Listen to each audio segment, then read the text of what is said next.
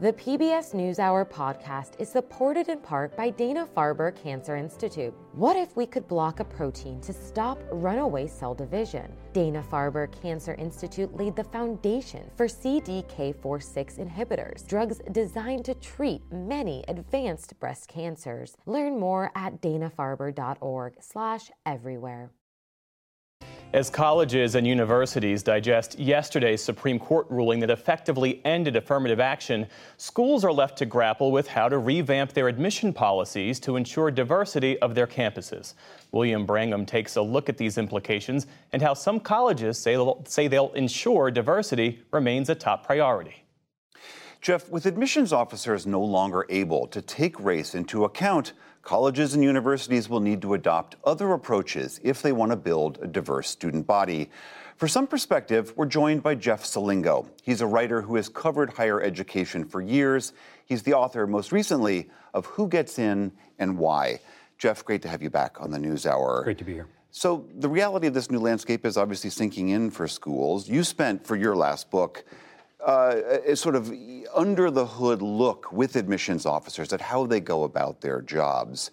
What is your sense of how they're going to all be responding to this new challenge? Well, I think they're going to have to figure it out over the next year, especially given, applications will start arriving this fall. And one of the interesting things is that admissions is a very data-driven operation. And so they're constantly following how they're doing on their various priorities. So whether that's geography, whether that's race and ethnicity, whether that's, men and women, they're always looking at these priorities through the admissions season that starts in November through the last acceptance or last denial that they send out in March. And they're not going to be able to track that. So they always knew during the process how well they were doing at enrolling Black students, or at least accepting Black students or accepting Hispanic students. They're not going to be able to do that as much as they used to. So they're going to be kind of flying blind in terms of their enrollment until they know those enrollment numbers later in the season. The majority opinion written by Justice Roberts implied that there were other ways that schools could try to take race into account through things like essays. Is that how you imagine that schools are going to start to try to adapt? I think they're going to be looking for other ways. And he specifically said, students can talk about their lived experiences in their essays. But he also warned colleges in essentially that same opinion, don't use that as a workaround around race. So it's clear that students are going to be able to talk in different places, and also teachers and counselors are going to be able to talk in their recommendations about students. But they're going to have to be clear. There's going to be a clear line. And for, I think, a lot of these admissions readers, it's going to be a little difficult, at least this first year around, in terms of determining, how can we use race in this way. Prior to yesterday, there were several schools in the country that, because of local laws, were not allowed to take race into consideration. California and Michigan in particular.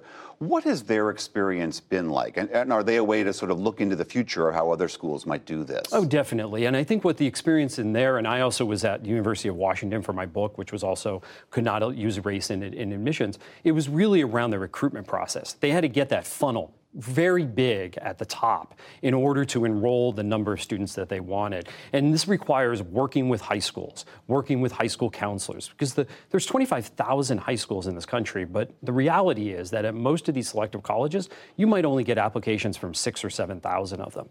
And most of the students that they want are in those schools that never apply. So they're going to have to do a lot more outreach than they ever have before. And for most of these schools, they didn't do that in the past.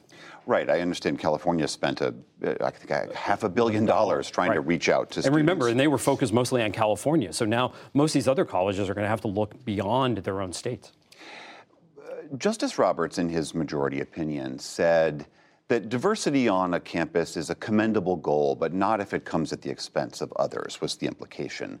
How do universities respond to this allegation that was made by Asian American students here that they were being discriminated against in the admissions process? We tend to think of admissions as this meritocracy, that it is based on merit, but it never has been one, and it probably never will be. The reality is that 9 out of 10 students who apply to these most selective colleges are denied admission. And the students who are accepted for a variety of reasons. We have athletes, we have legacies, of course, that are accepted to many of these places. We need to have balance among among gender at these places. We need to have balance among geography. So sometimes students are accepted because they're from the right state in many cases, or they might be a full pay student, or they might be the third baseman for the baseball team. So we shouldn't think of the meritocracy of admissions as this pure thing. And I think that's the thing that was missing in the Supreme Court decision. Lastly, the issue of standardized testing has been, we know that they've been fading somewhat in what schools are requiring of students.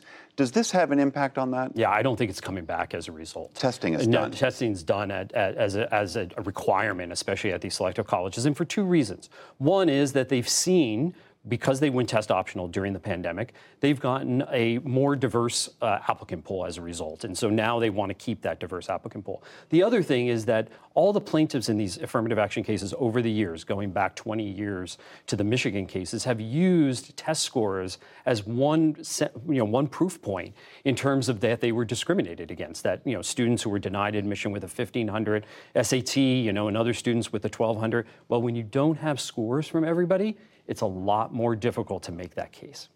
Jeffrey Salingo, always good to see you. Thank you so much. It was great to be here. Thank you.